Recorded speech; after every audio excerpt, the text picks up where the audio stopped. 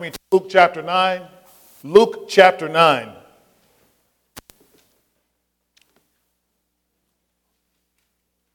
Please track with me. Now, Luke, as a gospel,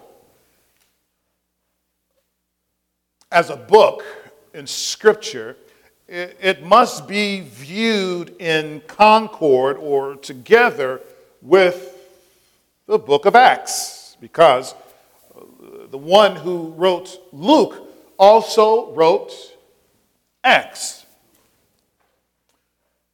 So if this is really one package, we must also see the line that is drawn from Old Testament laws and biblical and historical points of view to understand Israel and the calling of Israel. There's a connection there. That connection, therefore, insists that we also understand the things that are mentioned clearly now in the New Testament, namely about Jesus. Jesus being both the foundation and the growth of the church, because Jesus, in essence, is the church. This is why that we say the Lord is in us, that we are His church, right? We are His church because the Spirit of God indwells us. So if the Spirit of God indwells us, is inside of us, therefore it means that Jesus is present. So the themes and motives that we stumble upon in Luke are meant to drive us closer to God and to understand Him better. This message is no different. It helps us to understand a little bit more about Christ and not to confuse Him with others. Because at the end of the day, we can dance and we can shout. But if we don't know the one that we are serving, then what on earth are we doing? Who are we following? Knowing who Christ is at the bedrock of who we are as Christians. How can we be a Christian and not know who Christ is? Makes no sense in the world. Someone ask us, who is it that you serve? Well, Jesus. Well, who is Jesus? Well, all I know, He saved me. Well, that's good, and that's a start. But you, as a mature believer in the Lord, should know more. So if you are a Christian, what does it mean to be a Christian? And who is Christ? So even though it appears at times that we're very limited in what we can know about Him, because the fact remains that God is very infinite. And even though we have much of what God has said contained in His Word, it is not everything. But I tell you this, it's enough for 50 lifetimes and more. Amen? Turn with me to Luke chapter 9, beginning in verse 18. Luke 9, beginning in verse 18. The scripture, it reads, "Now it happened that as He was praying alone, the disciples were with Him. And He asked them, 'Who do the crowds say that I am?' And they answered, 'John the Baptist, but others say Elijah, and others that one of the prophets of old has risen.' Then He said to them, 'But who do you say that I am?' And Peter answered, 'The Christ of God.'" The world has its own viewpoint about who Jesus is. But disciples who are in close proximity to the Lord, that we are supposed to know better.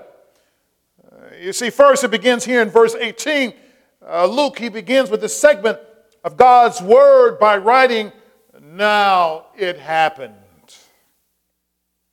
This comes from a phrase in the original language which forms the storyline that Luke had been telling all along. Right? In Luke chapter 1, verse 1, he writes that he decided to take this journey and write a narrative of the things that have been accomplished among us. So now back in Luke chapter 9, verses 1 through 6 and 10 through 17, we saw last time how Jesus had imparted, remember those two words? He had imparted authority and he had imparted power to his disciples. Remember what authority was? Authority was the right to do something, whereas power gives the individual the ability to actually do it. So you can have the authority, but if you don't have the strength, if you don't have the power to do it, then what on earth are you trying to do? But here, starting in verse 18, we also notice that Jesus, that he was praying, and he was praying alone, the scripture tells us. But very interesting, then it goes on to say that even though Jesus was praying alone, it says the disciples were with him. So he is praying alone, but the disciples were with him. This sets a very important precedent on how to truly live your life as a follower of Christ. I know that oftentimes we have to model to our kids and model to others what it means to be a disciple of Jesus. But here is Jesus praying alone, and he decided not to go into a separate room that his disciples could see him pray. But you know how we pray sometimes. Child, leave me alone until I finish praying. Don't ask me any questions. Close the door behind you. But would it be beneficial for your children? Would it be beneficial for those around you to actually see you pray? I know sometimes, folks in the household, they make a lot of noise, don't they? Especially if you have kids. If you don't have any kids, hopefully there's not a lot of noise in your household. Amen. But here Jesus is modeling prayer. And what's fascinating is that Luke, he decides to pick this up. He decides to talk about Jesus praying. So Jesus, he wanted to know. He was praying. The disciples were there. And then Jesus, in the midst of his prayer, sometimes we can stop and start prayer over again. Right? So in the midst of that, Jesus wanted to know who the people thought he was. He asked the question to the disciples, who do the crowd say that I am? It's interesting. Because we must not forget that Jesus is God. Amen? And we know that since Jesus is God, we know that God is omniscient, which means he knows everything, right? And if God knows everything, then he should already know who the people say he is. So if God already knows who the people say that he is, why is he asking the disciples, who do they say that I am? This should remind us of a time when the Lord commissioned Moses to return to Egypt to set his people free from bondage. And Moses said he would do it, but first he needed to know who he should tell them has sent him. Look at that, Exodus chapter 3, verse 13. Exodus 3, verse 13 for starters. Then Moses said to God, if I come to the people now of Israel and say to them, the God of your fathers has sent me to you, and they ask me, what is his name? What shall I say to them? Get this. See, get this. See, the term that is used in the original Hebrew when he says that the God of your father, the term that he uses is Elohim. Right? It's a very fascinating word, and the word is fascinating because the word Elohim is actually plural. But it can still, depending upon the context, mean singular, but it can also mean multiple gods. But in the minds of the individual, as they're hearing Moses say, if I tell you that the God of your fathers, it's just like if I tell you that a God of your fathers, like, well, what you talking about, Moses? You see, in other words, he was saying that if I tell them this, they're going to want no more. Verse 14 there in Exodus 3. God said to Moses, I am who I am. And he said, say to the people of Israel, I am has sent me to you. Can you imagine that? That you send someone on an errand and you get there and they say, well, who sent you on the errand? Well, I am sent me. I am told me to come and tell you this. I am told me to come and deliver to people or to get the package. I am said that. Verse 15. God also said to Moses, say this to the people of Israel.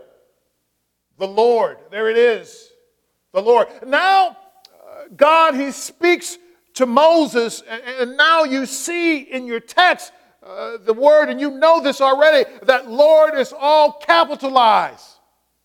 You see, this is not Lord as just in some generic Lord or some generic sir. This now is his proper name. In fact, in some translations, they actually write this out. There's a reason why they didn't do it here. So the word that we actually see here is Yahweh. That's the word, capital L-O-R-D, Yahweh. If it's a capital L and then lowercase O-R-D, that means Adonai. It's a little different. But here, God is giving Moses his proper name. Well, there's a man, there's a woman, but what is your name? He says, the Lord, Yahweh, the God of your fathers, the God of Abraham, the God of Isaac, the God of Jacob, has sent me to you. This is my name forever, and thus I am to be remembered throughout all generations.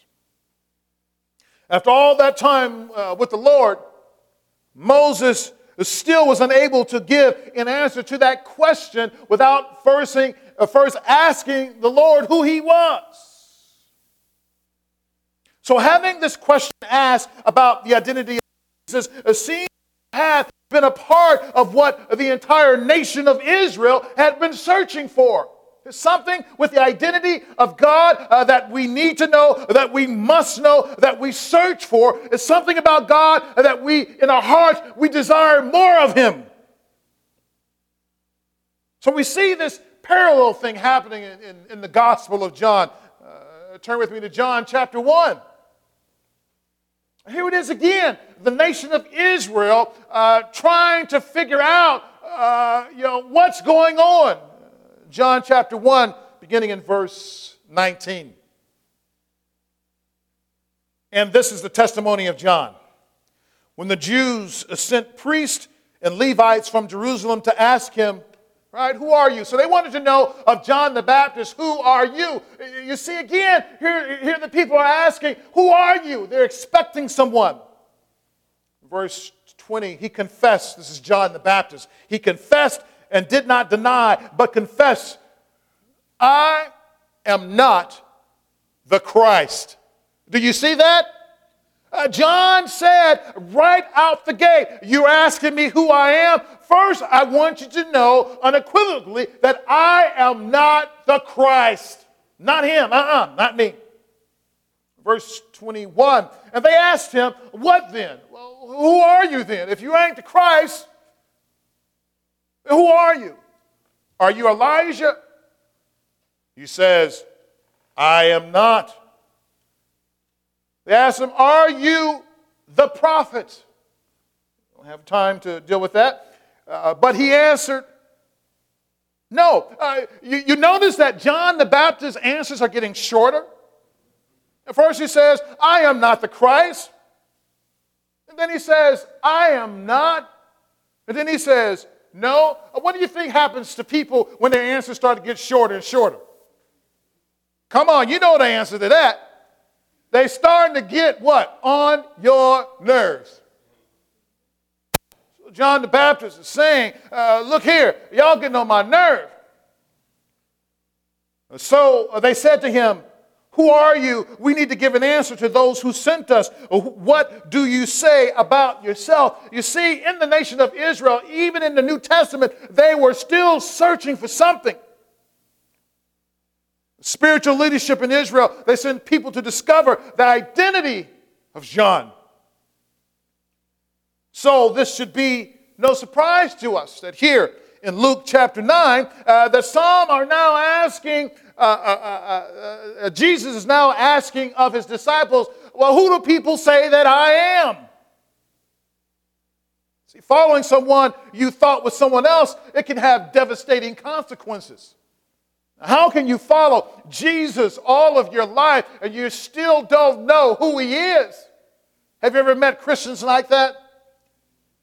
That they've been, I've been a Christian, I've been saved, sanctified for 30 years. And then you ask them, well, who is Jesus? Well, he just saved me and sanctified me. Well, okay, well, who else is Jesus? Well, he saved me. Well, who else is Jesus? And I know deep down inside, in light of eternity, that is enough. But at the end of the day, God says that we need to know more about him. But this questioning the person of Jesus, it went right on that Jesus asked the question here, but it went right on the idea, who is this person? Who is this person's running around doing all these things? It went right on to the time right before they crucified him. Let's look at Luke chapter 22. We have to see this. Luke 22, beginning in verse 66. Luke 22, verse 66. When day came, the assembly of the elders of the people gathered together, both chief priests and scribes, and they led him away to their council, and they said, if you are the Christ, tell us. So now they're talking to Jesus, right? They had led him away, and they were trying to decide what they're going to do with him. Verse 67, if you are the Christ, tell us. But he said to them, if I tell you, you will not believe. And if I ask you, you will not answer. But from now on, the Son of Man shall be seated at the right hand of the power of God. So they all said, are you the Son of God then? So first it was, are you the Christ? Then are you the Son of God? Well, wait a minute. Are these two different or are they the same? And then he said to them, you say that I am. Then they said, what further testimony do we need? Did Jesus say yes? He didn't say yes. He said, that's what you said. Right? He was not playing around, but he was saying that you need to listen to your own voice. We have heard it ourselves from our own lips. And at that time, they decided to crucify Jesus Christ based on the testimony that they thought they had given about himself, about his identity. So even though the Jews had been waiting for the arrival of their Messiah, Jesus, for millennium, even in inferring that he was the Messiah or the Christ, that was enough to pass judgment on him. But as Jesus' disciples, we should know who he is. Should we? Can you say amen to that? Luke 9:20. Then he said to them, but who do you say that I am? Peter said, the Christ of God. Do you know who Jesus is? Do you know who Jesus is today? Do you know who Jesus is? And now, again, we see that the disciples were confronted by Jesus to see if they were able to identify him. This is totally fascinating because it seems that his personhood was the reason some had followed him in the first place. It was the reason that Simon Peter followed Jesus, because of who they thought that he was. Well, what? Again, now, another passage. John chapter 1, look at verse 40. John chapter 1, verse 40. Got to move quick now. One of the two who heard John speak and followed Jesus was Andrew, Simon Peter's brother. He first found his own brother Simon and said to him, "We have found the Messiah." Which means what? I'm not convinced that you know what Messiah means. He told Peter that we have found the Messiah, and the word Messiah means what? They have found Christ. So why is it now, though, here in Luke chapter 9, so far into the ministry of Jesus, that he asked his disciples if they knew who he was? Because wasn't that one of the reasons that they followed? Come and follow me. Okay, he's the Christ. Let's follow him. Wasn't that the reason they followed him in the first place? Frankly, the way some people act today, who call themselves Christians, we probably need to ask them, do you know who Jesus is? Amen? Because they act like they don't know who he is. Why? Why do we need to again wonder if supposedly believers know who Jesus is? Because people get wrapped up all in the throes of life and forget that they're supposed to live holy. Sometimes people have lost their way in the Lord, trying to find their way in the world. You see, at the end of the day, when your child, your wife, your husband goes off the rails, you may soon discover that of all the things that the world has to offer, that they will be no help to your family. For some, the only answer they may offer will be to let them know who Jesus is. You see, but this is what can happen when there is no anchor in Jesus. When everything else in your family takes precedence over the things of the Lord. We can get so lost in the world. Surely, you sometimes find a way, but when you look at the law of proportions, how much time did you spend here doing this, and how much time do you spend doing this, you will soon discover that little Johnny, he has not been exposed to enough of God's word, or little Johnette, that eventually, because they have not been surrounded by God's grace and God's mercy, they themselves will go off the rails. So before you make a move forward, take an assessment of yourself. Take an assessment of your household to see if the spiritual dynamics is that of growth, or whether or not other things are more important than Jesus. You see, all you have to do is just take a quick survey of how you spend your time. Do you spend 1% of your time during the week with Jesus? 2% of your time? Do you spend a tithe of your time with Jesus during the course of the week? Well, Pastor, you have to understand that I really don't have time to spend before the Lord. I bet you if something happened to you, you'll find time. I bet you if you got sick, you'll spend hours and hours in prayer before God trying to find answers to your sickness, wouldn't you? But second thoughts about who Jesus is, it also happens even in some of the most unexpected places. Like again in the heart of John the Baptist himself. Remember they had asked John there in John chapter 1, who are you? Look at Luke chapter 7. Look at this. Fascinating. Luke chapter 7 beginning in verse 18. The disciples of John, it says here, reported all these things to him.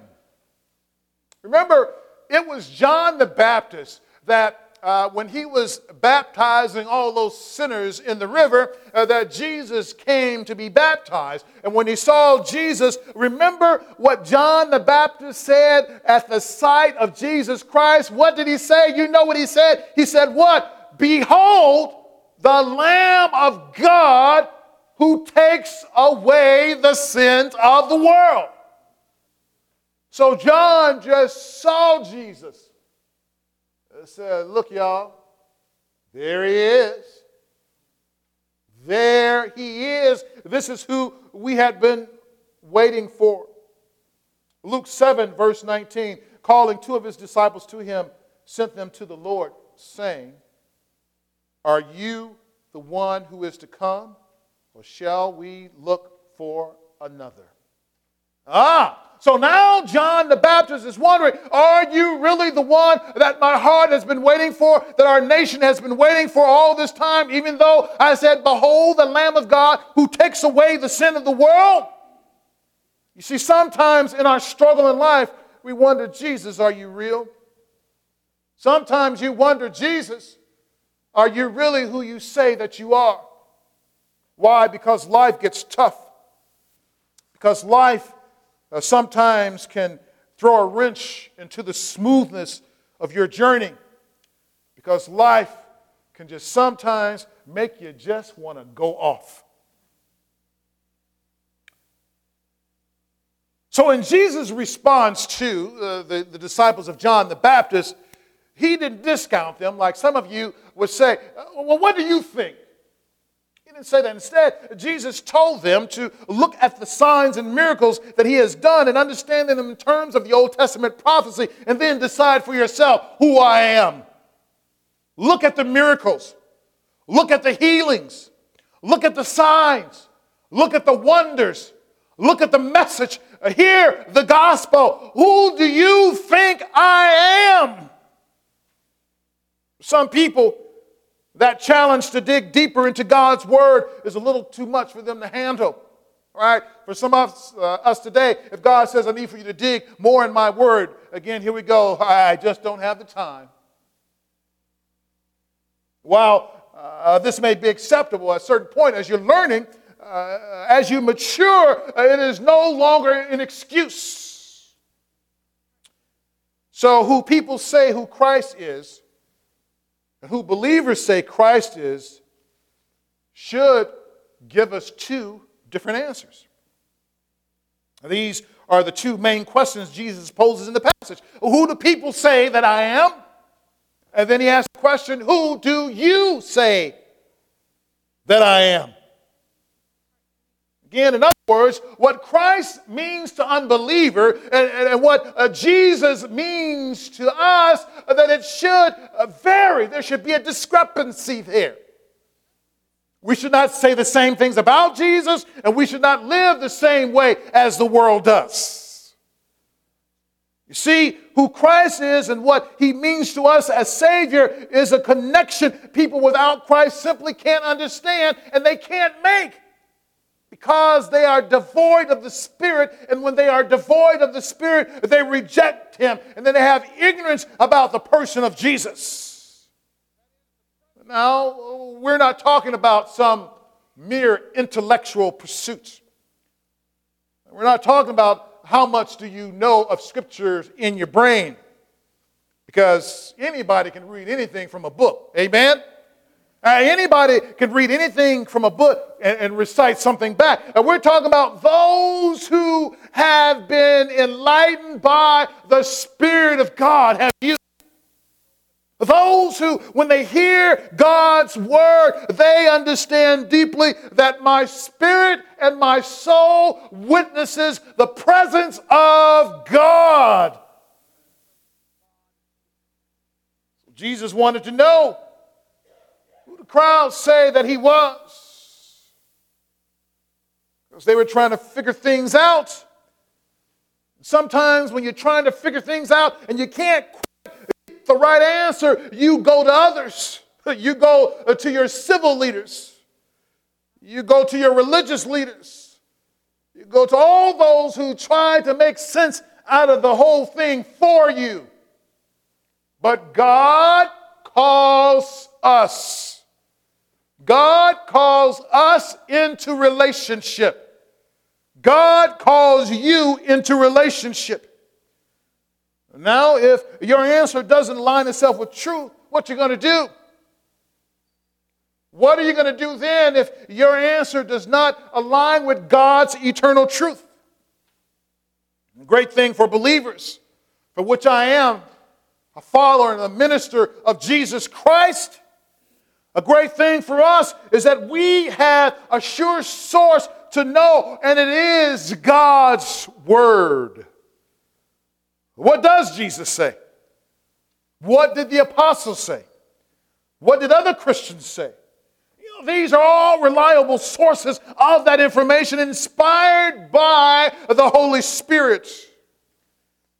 And then even Herod had already questioned the identity of Christ there again here in chapter 9. Look at that. Chapter 9, verse 7 here in Luke. Now Herod, the Tetrarch, heard about all that was happening, and he was perplexed. In other words, he was confused. Because it was said by some that John had been raised from the dead. So he heard about the ministry of Christ, and at this particular point, he had already beheaded John the Baptist. He had already cut off John the Baptist's head. So now he's feeling guilty. Amen. You know, sometimes when you're feeling guilty, all that old stuff, it comes rushing back at you really quick. So the first thing he said, wait a minute, I know I cut off John the Baptist's head. Is that him, y'all? Verse 8, by some that Elijah had appeared. And there's that name Elijah being mentioned again. You know, we heard that before. Someone else mentioned Elijah before. He had appeared, and he's very significant here. I have to tell you, one day you have a chance, go to the end of the Old Testament, and you'll read about Elijah that is supposed to come. And by others that one of the prophets said, oh, so it's always Elijah, right? It's always one of the prophets of old, right? Is it the Christ? Verse 9, Herod said, John I beheaded, but who is this about whom I hear such things? See, of all the names and titles that we have given Jesus, why didn't Jesus invite his disciples to call him by that name, right? So Peter says here in verse 20, then he said to them, but who do you say that I am? And Peter answered, the Christ of God. Why didn't the next verse say, okay, and what else? Okay, I'm the Christ, but who else am I? Right? Why didn't they call Jesus Emmanuel? Why didn't they call him the Good Shepherd? In fact, why didn't they call Jesus the door? Why didn't they call Jesus the first and the last? Why didn't they call Jesus Alpha and Omega? Why didn't they call Jesus the vine? Why didn't they call him the way? Why didn't they call Jesus the truth? Why didn't they call Jesus the life? Why didn't they call Jesus the Son of Man? Son of David? Why didn't they call him the Word? Why didn't they call Jesus the bread of life or the son of Joseph? Why didn't they call him Lord? Why didn't they call him firstborn? Why didn't they call him author of life? Chosen one, Jesus of Nazareth, Holy One of God, Lamb of God, Light of the world, Rose of Sharon, or the Lily of the Valley? Why didn't they call him one of those names? Why didn't Jesus keep saying, okay, but who else am I? Okay, I know I'm the Christ, but aren't I Emmanuel? Who else am I? Why did he stop right at Christ? Why did he stop? Term Emmanuel, a Messiah or anointed one. Why did he stop there? And in case you didn't know, the word Christ, it means all three of those. You see, the word Christ is an English rendering of the Greek word Christos. So we get the word Christ from the word Christos. And then the word, in original language, Christos, it means anointed or like to smear oil. That's what it means, anointed one or to smear oil. So in the Hebrew, what does this anointed one mean in Hebrew? It means Messiah. So you have the word Christ, Christos, you have the words anointed one, and the word Messiah. These are one and the same. Knowing that he was the Christ or the Messiah, it was important. Remember, they had been searching, waiting for millennium, trying to receive the Christ to their nation. This only makes sense, right? Consider it. It only makes sense now that why is it that when Jesus, when he initially had imparted the authority and the power to his disciples, he told them only to go to the Jews? Because they were the only one that was supposed to have been spiritually aware and receptive of the Messiah to have arrived. You see, the Gentiles, some kind of knew, those who were hyper-spiritual, they knew something about someone that's supposed to come. But the Jews, they had the Word. The Word was entrusted to them. How in the world can you know all of that Word and be so ignorant of God? How is that possible? You see, you can study ad nauseum. You can study until you are completely done, but you can still end up being no closer to God than where you are today. So while all other titles are important, all other titles are true of Jesus, it was important that they understood who the Christ is. Jesus was divine king who brought deliverance from bondage and prosperity of life to everyone who follows him and accepts his rule. But some, even though they knew this, they had a very narrow view of who the Messiah was supposed to be. Right? They only wanted someone who was going to be their new president. Oh, Jesus is going to be the Christ. We got a new president, y'all. And he's going to deliver us from all that political mess and all those Roman soldiers that have been sacking our nation for years. But Jesus was saying, I'm so much more than president to you. Consider the fact, would you like your president to be your Messiah? Huh.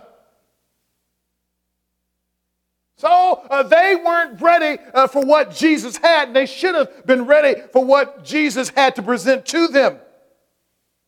Matthew chapter 23, verse 37. Matthew 23, verse 37. So Jesus says this in response to those heathens.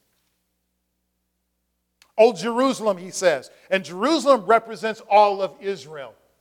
Again, just the way that the language that they use. "O Jerusalem, Jerusalem, the city that kills the prophets," and this is Jesus speaking because it's in the red, "the city that kills the prophets and stones those who are sent to it, how often would I have gathered your children together as a hen gathers her brood under her wings, and you were not willing." You see that? Jesus says, I am here to be your Messiah. And you said, no, you don't look like our Messiah, you see, because I thought you were going to be a Republican.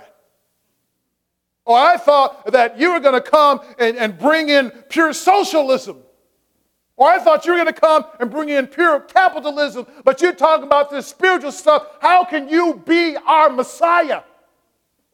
But Jesus said, you didn't have on your spiritual eyes. You are only thinking about worldly things. You see, as disciples, we can fail to grasp the true nature of Jesus Christ. As his disciples, you can fail to grasp the true nature of Jesus Christ. This is probably one of the situations where Jesus needed to address them concerning his identity.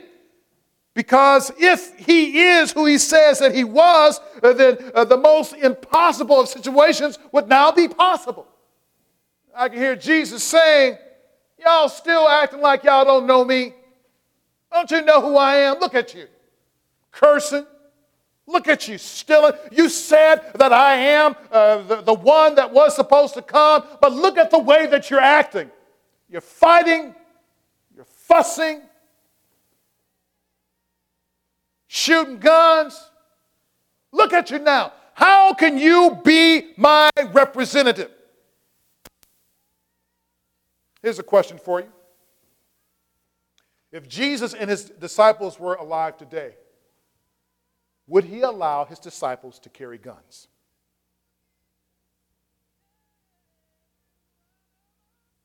If you know the scripture, you know the answer to that. Period. That's all I got to say. Let's go on. Amen? You see, if you don't really know who Jesus is, then all of life, everything is always a crisis. Every time that you turn on the news, oh, what am I going to do?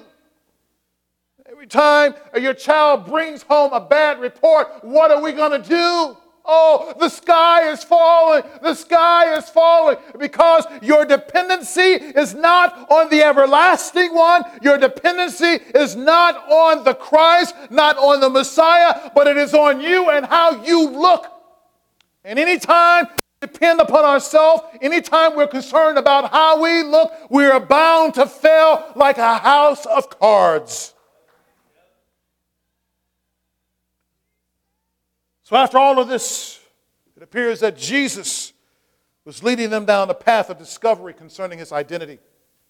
Even after receiving the impartation of authority and power that had seemed to remain, they had still seemed to remain in somewhat ignorance. So you get God's power, you have his authority, but yet in your heart you still doubt.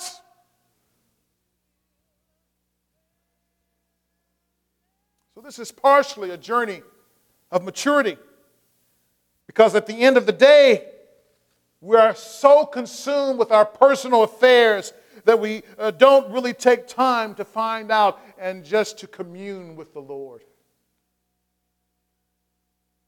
Is this also behind who we are as followers of Christ? Doing all we do, but not really having a full grasp of Jesus? Jesus is the Christ. Jesus is your Messiah. Jesus is the anointed one. Jesus is the Christ. Jesus is your Messiah. Jesus is the anointed one, that he will deliver, that he is our King. He is the one that our hearts had been hoping for. He is the one that we know will grant us peace. He is the beginning. Jesus is the end. Jesus is the Alpha. Jesus is the Omega. Jesus is the Rose of Sharon. Jesus is the Lily of the Valley. Jesus is who my soul longs for, who my soul praises. Jesus is my Lord.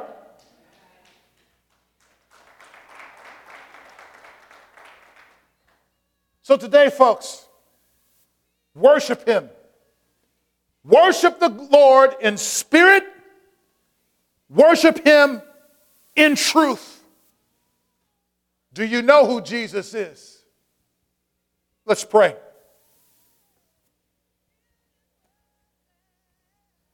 Father, in Jesus' name, we thank you